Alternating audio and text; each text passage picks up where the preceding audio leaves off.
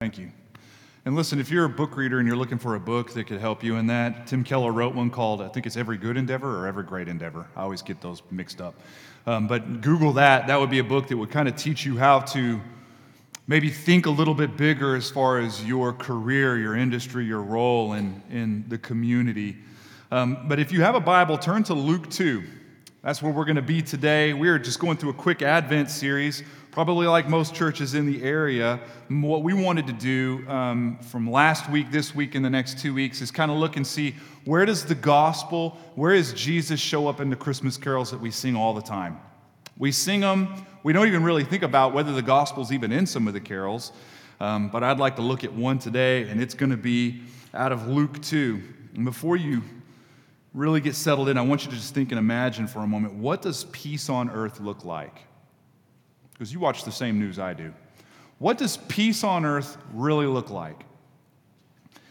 I mean, if you're looking at an album cover or Christmas decor, there's going to be like a picture of a globe when you're thinking of peace on earth, maybe like a dove or two doves, usually like an olive branch somewhere in the picture, and the idea that we should all be getting along, that you and I should get along.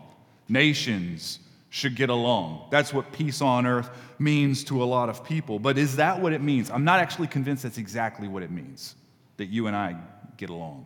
I mean, let's look at what it says in Luke 12. If you're there at Luke 2, stay at Luke 2, and then I'll read Luke 12 to you. This is something that Jesus said. It gives a lot of people problems, though. He says this in verse 51, "Do you think that I have come to give peace on earth? No, I tell you, but rather division. For from now on, in one house there will be 5 divided, 3 against 2, and 2 against 3. They will be divided, father against son, and son against father, mother against daughter, and daughter against mother, mother-in-law against her daughter-in-law, and daughter-in-law against mother-in-law." He's talking about division. He says, I don't come to bring peace on earth. He says, that's not happening. Isn't that it? I mean, this is an interesting and ironic piece of the gospel for me, in my mind. It's the very same gospel that glues us together, that brings us tighter, can actually bring division among blood relatives. Isn't that interesting? I mean, have you felt that? Some of you have felt that. I mean, if you're a Christian here, you have probably felt that even in your own family or with those that you used to run tightly with, see division come. So God does not promise this kind of peace on earth with his arrival. That we know. He says straight up, that is not why he came. But he does promise peace on earth. So what kind of peace on earth is God promising us? And I would suggest that it's not a horizontal peace on earth where you and I agree, but it's a vertical one, where we stop throwing rocks at God and he adopts us into a family with him. It's a vertical peace on earth. I think that's what we're going to look at in our hymn and our carol today. And I think theologically, most of us understand, if we're in fact a Christian, that we have peace with God. I think all the way down the row, most of us would say that almost word for word. Do we have peace with God by Christ? Yes, we do. But our gut doesn't always agree with the same way that our head thinks, right? Theologically, we could read something on paper and nod, or we could write something on paper and agree with it, but our gut doesn't really follow hard after. I mean, peace on earth, for a lot of us, peace with God, it kind of feels like a shirt that doesn't fit right. It has the right size on the label, but it doesn't fit like it's supposed to. We feel like we have mostly peace with God, but not total peace with God. A little bit off. And this is why a lot of us, we walk in fear before God. Theologically, we know that we don't have to, but it's not something that we've really been able to let go of, because whenever we think of God, we see a disappointed version of God, a God that looks at us with great disappointment, very stern, terse lip, waiting for us to become more enjoyable and more lovable as a people. And so I think this Christmas carol is going to help us today. It's Hark the Herald Angels Sing. I don't know if you know this, but according to Spotify, that is the 12th most popular Christmas carol of all time, right? Which is about right. Meaning there's about 11 others that I would rather sing than that one. It's why none of you know any of the words, because you're in the same boat that I'm in. We just had a Christmas party with our HOA the other day, and Hark the Herald Angels Sing was on page 5, way at the end, and it only had like 2 stanzas, because no one cares about that song as much. It has been in 68 movies, though, IMDb said. I was pretty fascinated with that. But this is the carol that you sing when you're all out of your favorite carols, and it's the one that if you don't have a song sheet to sing through it with, and you start humming really quick, right? It's the song that everyone knows how to hum to, but nobody really knows the stanzas and the verses. And truth be told, you should feel okay about that because it was never even meant to be a Christmas song. That was actually built and engineered and written to be an Easter song. Charles Wesley wrote that almost 300 years ago. Charles Wesley was the brother of John Wesley. They were the two famous Wesley brothers that started what we know of today as Methodism or the Methodist denomination. And Charles Wesley was the hymn and carol writer out of the two of them. In fact, he wrote 7,000 hymns. Let that sink in. What have you done 7,000 times? I've not written anything 7,000 times besides maybe my signature and LOL. Those two things aside, probably not done anything 7,000 times, but he built these carols to teach theology. Actually to teach the gospel. And when he first wrote, Hark the Herald Angels Sing, the original title, fascinating. Ready? Waiting for it? Hark how all the welkin rings. Do you know what a welkin is? Exactly. This is why his best friend, George Whitefield, right? I don't know if some of you knew, they were best friends. George Whitefield, the great preacher of the Great Awakening, waited for Charles to not be looking, and then he went over and he changed the title. He changed it, almost as a joke, to hark what we know the herald angels sing. And his reasoning is because, hey, Charles, no one knows what a welkin is, and that's just weird, right? A welkin is an expanse in the sky like the heavens. And not even George knew what that meant. He had to look it up. So he did what a good friend did. That's what good friends do. They swoop in and they save you from making an idiot out of yourself, right? And everyone giving you a nickname. So now it is what we have. It was supposed to be a much slower, more somber song as well. So, a couple composers got a hold of it over time and they put their own spin and their own recipe on it. And now we have not a somber Easter song, but a very festive Christmas song. That's what we have. But now, regardless of who covers it on your Pandora station, it was written to reflect the gospel proclamation to mankind. It was written to teach theology. Jesus isn't just buried in this carol. He is out loud. He is the central character of it. We're going to find this in Luke 2, right? Because this is a carol about him first and foremost. So look at Luke 2. I'm going to jump in verse 8. And it says, And in the same region there were shepherds out in the field, keeping watch over their flock by night. And an angel of the Lord appeared to them, and the glory of the Lord shone around them. And they were filled with great fear. And the angel said to them, Fear not, for behold, I bring you good news of great joy that will be for all people. For unto you is born this day in the city of David a Savior who is Christ the Lord. And this will be a sign for you. You will find a baby wrapped in swaddling cloths and lying in a manger. And suddenly there was with the angel a multitude of the heavenly host praising God and saying, Glory to God in the highest, and on earth peace among those whom he is pleased. And when the angels went away from them into the heaven, the shepherds said to one another, Let us go over to Bethlehem and see this thing that has happened, which the Lord has made known to us. And they went with haste and found Mary and Joseph and the baby lying in a manger. And when they saw it, they made known the saying that had been told them concerning this child. Okay, so this angelic host is saying, Fear not, because they were fearful. Fear had gripped them, what they were seeing, what they were experiencing. Fear not, for peace is here, and he's right around the corner. Peace is here. He's a person. This otherworldly announcement that was coming was introducing peace on earth, not just to these men, but to all of mankind. And this is important because up until this point, peace didn't exist with man. Fear ran it all. I mean, our hearts were run by chaos, not peace, right? Mankind had always been about the business of trying to clean itself and make itself more lovable. I mean, I want you to just consider the trajectory of the Bible, just the trajectory from the garden to today. Adam sins, Eve sinned, and then they cover themselves, and because their covering was inadequate, then they hide in a bush to cover themselves even more. Why? To make themselves more likable, more acceptable, more approved, more enjoyable, more welcome, but it didn't work, right? Keep reading throughout the Bible and you will start to trip on the judges who will lead the nation of Israel to be what? More likable before God. But it doesn't work. Then come kings later on that will lead the nation of Israel to be more likable and lovable by God, but it doesn't work. And then laws come in, and then you've got sacrifices that come in to do what? To make a people more lovable before God, but it just doesn't work. This night, it all finds its end.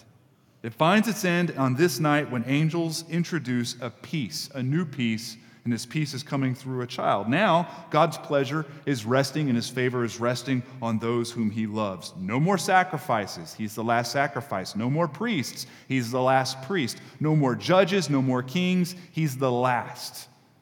It finds its stop in him. And now, God has favor on people and he smiles upon his own. Now he's not waiting for us to be more lovable. He's not waiting for us to be more likable or enjoyable. He loves us as we are his kids. This is what the first and the fourth verse sing in this song. Hark the herald angels sing. Glory to the newborn King. Peace on earth and mercy mild. God and sinners reconcile. Veiled in flesh the Godhead see. Hail the incarnate deity. Pleased as man to men appear. Jesus, our Emmanuel, is here. And I think some of you at this point are thinking, I get this.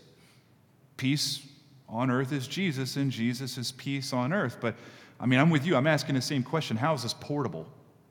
How do we carry a moment like this in the Bible, Luke 2, or a song like this? How do we carry it into our anxieties or our depressions? How do we carry it into the cubicle? How do we carry it into date night? How do we carry it into how we handle our money or our mouth or our eyes? Or how does it matter in our normal day-to-day? Right? Because I think it's an important question for us to ask as a church. It's hard for me to read Luke 2 without thinking Christmas immediately. Maybe it's the same thing with you. As soon as I see swaddling cloth, it's over. I'm thinking Christmas, or manger, or shepherds, or flock. I'm thinking of Christmas sweaters and Amazon cards and Bing Crosby and snow. I'm thinking of all these things. Christmas in America has somewhat hijacked this passage, even accidentally. But the thing it's good for us to know, especially through a song, a care like that, is this is one of the highest moments of Christology we have in the Bible. Christology is just a fancy word for the theology of Christ, the theology of Jesus. This is one of the epic foundation stones of all of Christology happening right in front of our eyes. God enters his creation to dwell as man, with man, for man. It's all happening. Verse 5 of the song says, Hail the heaven-born Prince of Peace. Hail the Son of Righteousness. Light and life around he brings, risen with healing in his wings. And then the sixth, mild he lays his glory by, born that men no more may die. Born to raise the sons of earth, born to give them second birth. That's why he was born. The cross was why he was born. The gospel story is why he came. Jesus was born to raise mankind from death, give them a second birth, bring them into a family. And now, because God has come, you can let go of fear and you can actually embrace peace for the very first time. You can do this because God takes great pleasure in you. If you are a son or a daughter of the King, he takes great pleasure in you. Great pleasure in you. Smiles, ear to ear, when he considers you, when he thinks about you. Here's the problem, big problem that I have with this text. I just don't believe it. I refuse to believe this. I refuse this kind of peace. I refuse this rest. I refuse this joy. I know it doesn't make sense, but I'm always fearful that I am not always enjoyable, that I'm not always lovable, that God is not always pleased with me. Not like I am right now. There's got to be some cleaning, right? I'm not lovable enough. I'm not enjoyable enough. I'm not approved enough. I'm just not enough. That's where I struggle with this passage. Now, theologically, we all know that we're lovable, but again, our gut doesn't always agree with our head, right? Not always. I know it sounds moronic, especially coming from a pastor. But the problem lies with my distant father and Adam, right? That's where it all goes back to. He did the very same thing. Peace was handed to him. Joy was handed to him, all shrink-wrapped in this beautiful creation with no sin bound up in it. And what does he do? He refuses it. He refuses it.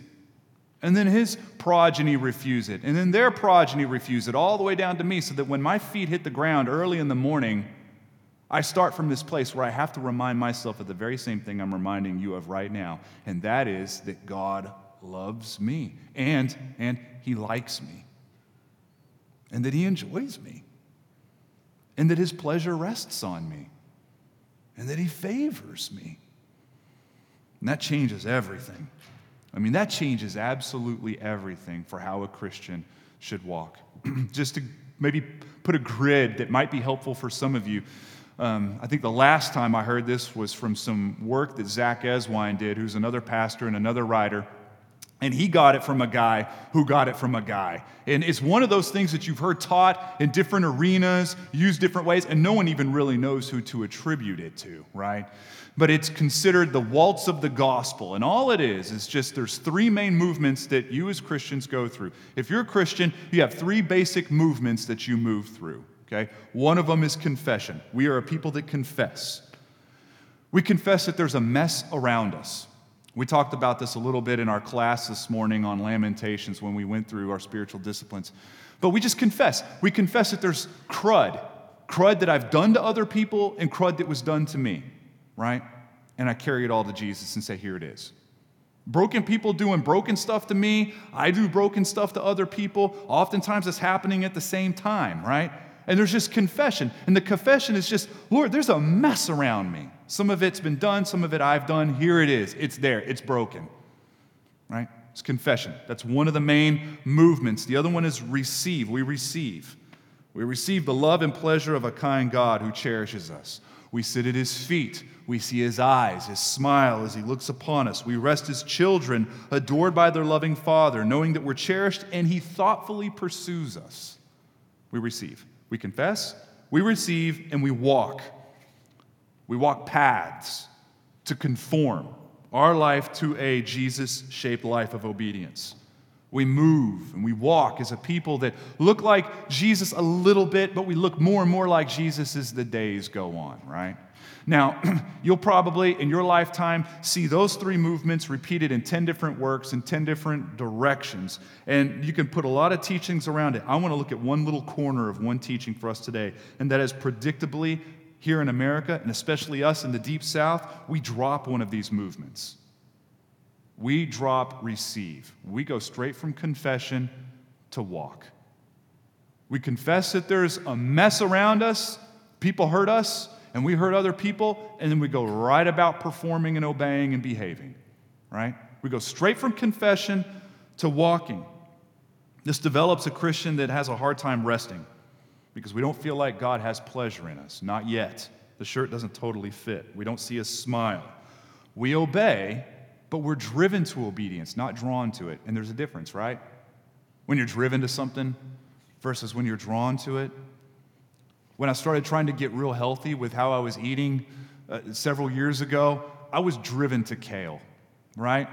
Driven to it. I agreed with Gaffigan, the comedian, whenever he said it tasted like bug spray. The first time I started eating kale, I thought, this is like bug spray. He's nailed it. I don't know. I've never eaten bug spray, but this is what it is. But over time, I'm drawn to it. I don't know what it is. Call me crazy. I like the taste of kale, right? There are some books that I read, I'm driven to it. I have to read those books. I don't even want to read them. I have to read them because it's defining what other people think. Or I have to read it because it just happens to be what the masses are reading right now, and it's helpful for me to know what the masses are thinking, what they're learning, right? Things I have to read. But then there's things that I'm drawn to read, just as it is in obedience. There are differences between things you do that you were driven to and things that you do that you were drawn to. I think confessing the mess around us, moving forward without this felt smile of God, the peace of God on us, that's an absolutely excruciating way to live. It's an excruciating way to live. It's not a small thing. I mean, this carol that was written to bring peace on earth to us. It's not just a few words, right? Why do we do this? Why do we drop that out, the receive? Why do we go straight from confessing that we're on a broken planet with broken things done to us and now we're broken to just trying to muscle through this existence? I think we do it because we're internally convinced, just like everyone that came before us, that God enjoys us when we're enjoyable. And He loves us when we're lovable. And He approves us when we are approvable. So we are driven to become those things. Not drawn, driven to become those things. But how's that going? Being lovable is a hard thing to find, isn't it? Being likable doesn't always come easy. And what about that thing that you did back in that day? It's hard to overlook that. What about the thing you're still doing? The thing you're addicted to? What about the thing you can't do? The thing you've not been able to do? I mean, can you picture God's smile on you at the same time as the mess around you? Can you picture that? You're broken and you've done broken things, and you sit at Jesus' lap and He's looking at you. What does His face look like? Does He adore you, or is He waiting on you? Is His patience running out with you? Or does He love you and like you? What does it look like? Some of us, we have no joy in our lives. It's not because we haven't tried either, right? We've made attempts at being joyful. We've tried to be joyful, but yet fear is still there. Chaos still there. Fear that God is displeased with us, not just with the stuff we do, but with us. Just displeased with us as people. Fear that there's not really mercy for us because that thing we did was too bad. Fear that we don't read enough, pray enough, love enough, do enough, that we're not enough. Fear that in a sea of approved and loved and likable people, we're just there and our shirt doesn't fit. We're kind of there, but not really. So our struggle is actually twofold. One is that we believe God is incapable of liking us and favoring us. And then the second is we feel that we can change His view with our obedience. Both those are failures, right? I know it feels like I've taken you guys and ripped you away from this Christmas carol, right? Like we're not talking about it anymore. But consider for a fact that these angels, they did not appear before the elite performers, behaviors, and obeyers, but with dirty shepherds, exiles, the ones that were unlovable, unlikable, not approved, not enjoyed. That's where this is going down. The dirtiest bunch they could find. The shepherd was the ultimate unfavored, and God did not take a wrong turn by sending the angels here. They represent us. That's a representation of the gospel coming to us, unfavored, unlovable, unlikable, and then God finds us. So this isn't just a gospel proclamation that Jesus is born to some shepherds. It's a gospel proclamation to the unlovely here on earth. Mankind has finally found peace. Right? Here's an image of this. It always pops in my head every time I think about this concept. And it happened to me when I was in kindergarten. I think it's like one of the only memories I even have from kindergarten. But it was some odd, I've never even heard of it since then, but we didn't sit in chairs like, I guess like normal kindergarten classes do. But they had like a mosaic patchwork of little pieces of carpet all over, right? And you just knew you had your piece of carpet. So whenever she blew her whistle or clapped or whatever she did, I don't even remember, you had to go scurrying to your little square of carpet and sit on it, right? That was considered obedience. Not a bad system, I guess, right? Everyone's sitting on the floor, everyone's in order, sitting where they always sit, right? So what was cool is there was a really cute girl right next to me on my left. Not to say I was a ladies' man in kindergarten or anything. I just remember that she was really cute. Problem is there was a dork that was sitting in between me and the cute girl, right? So I couldn't really sit next to her. I had to kind of sit close to her. So I didn't like this guy. I wanted to sit next to the girl. So when no one was looking one day, I swapped out my piece of carpet with the dweeb's piece of carpet, right? So now I sit next to her whenever she clapped her hands. Next day, she blows her whistle or claps her hands. Everyone goes scurrying to their carpet. I'm sitting next to the cute girl. Win. But I got in trouble, big trouble. And this was what punishment was in this kindergarten class. They make you change your shirt. You have to take off whatever shirt you came, and they put a different shirt on you called the dirty shirt. The dirty shirt had mud, oil, paint, marker, and a couple rips here and there. And you had to put the shirt on and sit on a tall stool in the corner where everyone can see you and no one was allowed to talk to you. This happened, right? A little bit of a different day and age now, right? That'll get you on the news real fast. I was being punished by virtue of shunning. I was being shunned. I was unapproachable, unlikable. I was dirty. Now, if I improved my performance, guess what? I could change back into my clean clothes. I could be different. Awesome system when you think about it. Nothing will get obedience out of a little kid quicker than shame, right? I think some of us, we walk around, and no matter what we're wearing, we have a dirty shirt on. And we put it on ourselves. We're shunned, unlikable, unenjoyable, unlovable, like the shepherds among a sea of much better and lovable people. If you feel dirty and unlovable, Charles Wesley wrote a song for you. We sing it on Christmas.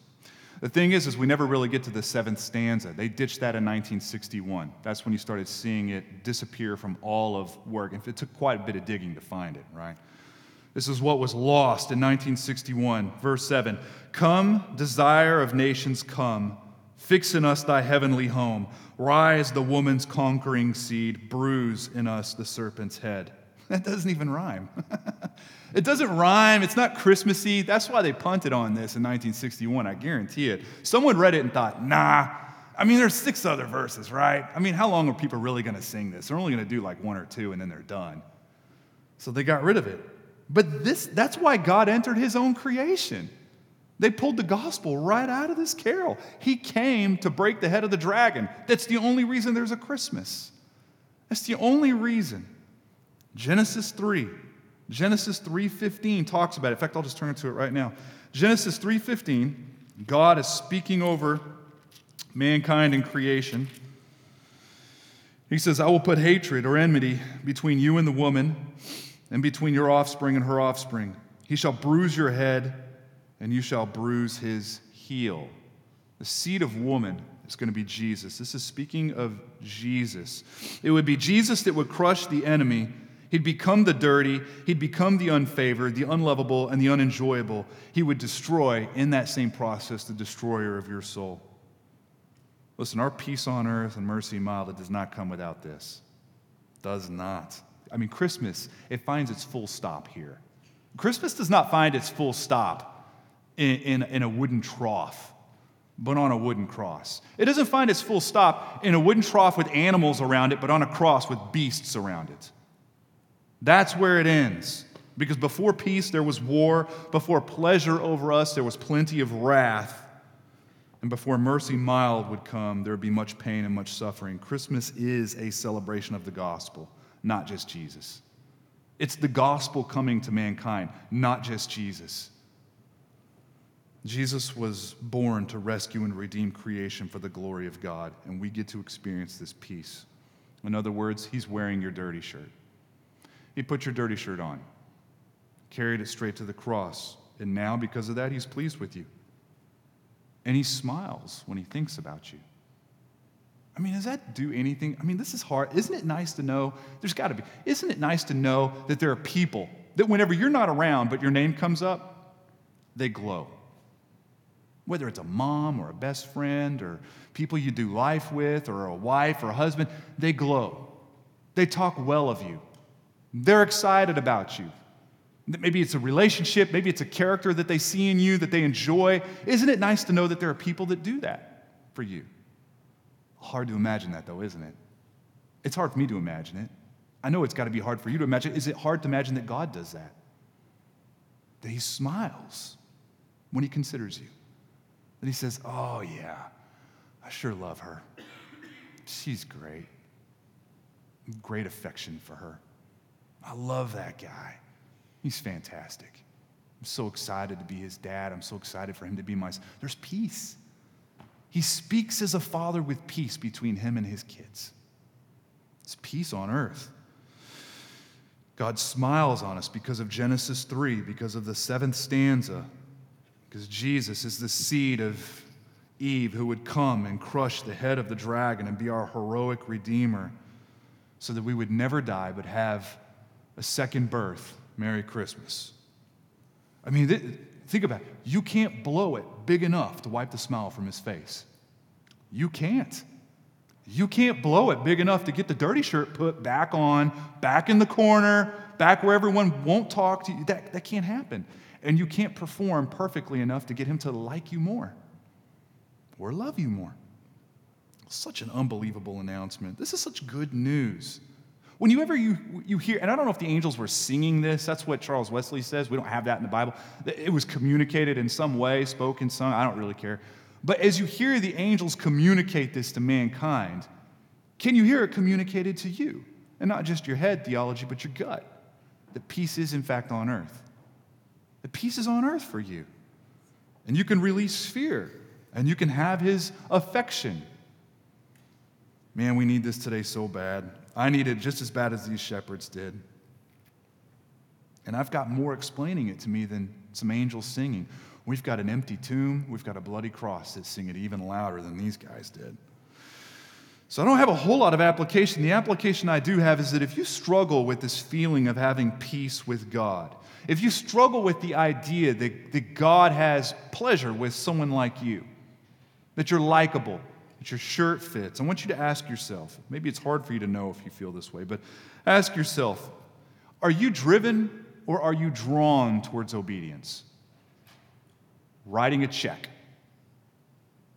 to a ministry or a church, or not slandering, or being honest when it's tough to be honest, being sacrificial with your time. I mean, whatever, you fill in the blank.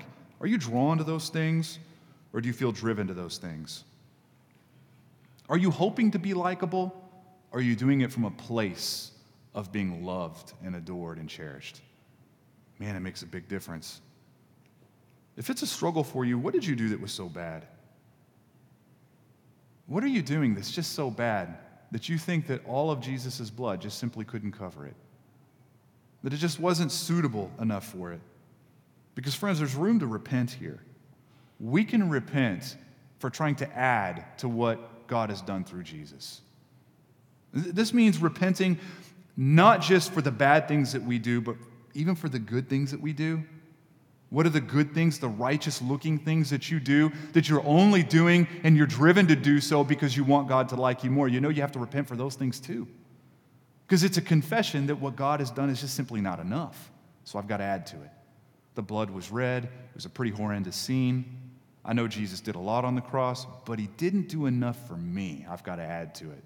I got to perform. I got to look a certain way. I got to obey and do certain things for a certain amount of time without failure. Then I'm likable. Friend, there's a better way to live, but that's to be repented for all at the same time. Because I can see myself sitting with the shepherds, hearing what the angels are saying, and then thinking in my mind, nah, I don't know. I mean, come on now. I'm not having all of it. Sure, peace on earth has come. Got it.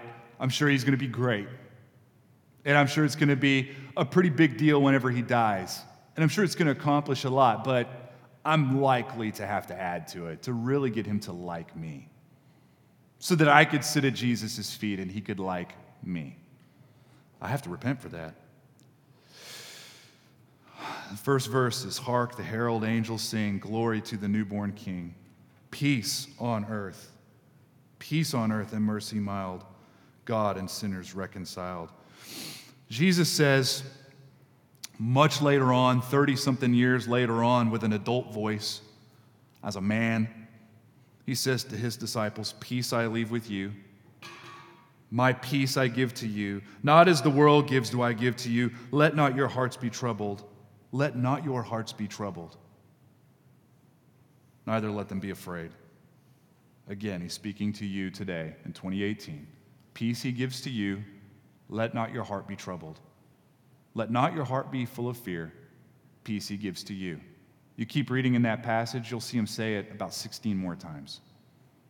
Peace I give to you. Peace is yours. Peace belongs to you. Peace I give to you. We were meant to walk this way, drawn to look a different way than the world, not driven, but drawn, knowing that whether we fail or succeed, bad day, good day, our Father looks at us and He is excited about us, loves us, and likes us. Glad we sit at His family table for the meal. Glad for that. Let me pray for you. Go ahead and stand up with me so I can pray for you. And we'll go into worship. And I know we're in snow formation right now, small crowd and all, but the same rules apply. So during this time of singing where the lights are low, you have a great opportunity to take communion in the back, which is a symbolic picture for us of just how the seed of Eve broke the back of the enemy. How the enemy's head was crushed as his heel was bruised. We have it expressed in broken bread and in juice, right? Or wine. And so as we take that knowing that you are celebrating in remembrance what God has done and looking forward to a table, like I said, that you get to sit at. Not as one tolerated, not as the third step cousin of the family of God, but as chosen heir. As chosen royal blood. You have royal blood in your veins. You belong at that table, not because of how you obey, but because of what Jesus has done, right? And we get to celebrate all of that at the same moment. So ask yourself some of those harder questions as you worship and as you pray and as you go back from time to time to take communion. Let me pray for you. Father, I thank you for being so kind and so gentle with us. I thank you, Lord, that you have taken a dirty shirt from us. You have taken all of the shame. You were not approachable. You were not likable. You were not lovable. No one enjoyed you in that moment. You go out of your way to show how mankind treated you. And Father, you did all of that so we could totally and forever be enjoyed and loved and liked and approved and brought close. So we thank you for your gospel. I thank you that it is found even in this carol, this Christmas carol, how the angels would sing from the heavens on that night, not just to those shepherds. That was not a fireworks display just for a handful of shepherds, but it was the gospel proclamation to mankind on earth, because I was a shepherd that was unapproachable and unloved and unliked. And then you met me, and then you rescued me. Lord, we celebrate that you've done that in us, and we pray, Father, for this city. Even as we worship, we pray for this city, that we would be able to carry this same message, this same gospel proclamation to a city full of shepherds. People not even looking for it. Those shepherds weren't even looking for the gospel, and it came to them. I wasn't even looking for the gospel when it came to me. So, Father, we love you and we thank you. You're so sweet to us, and it's in your name we pray. Amen.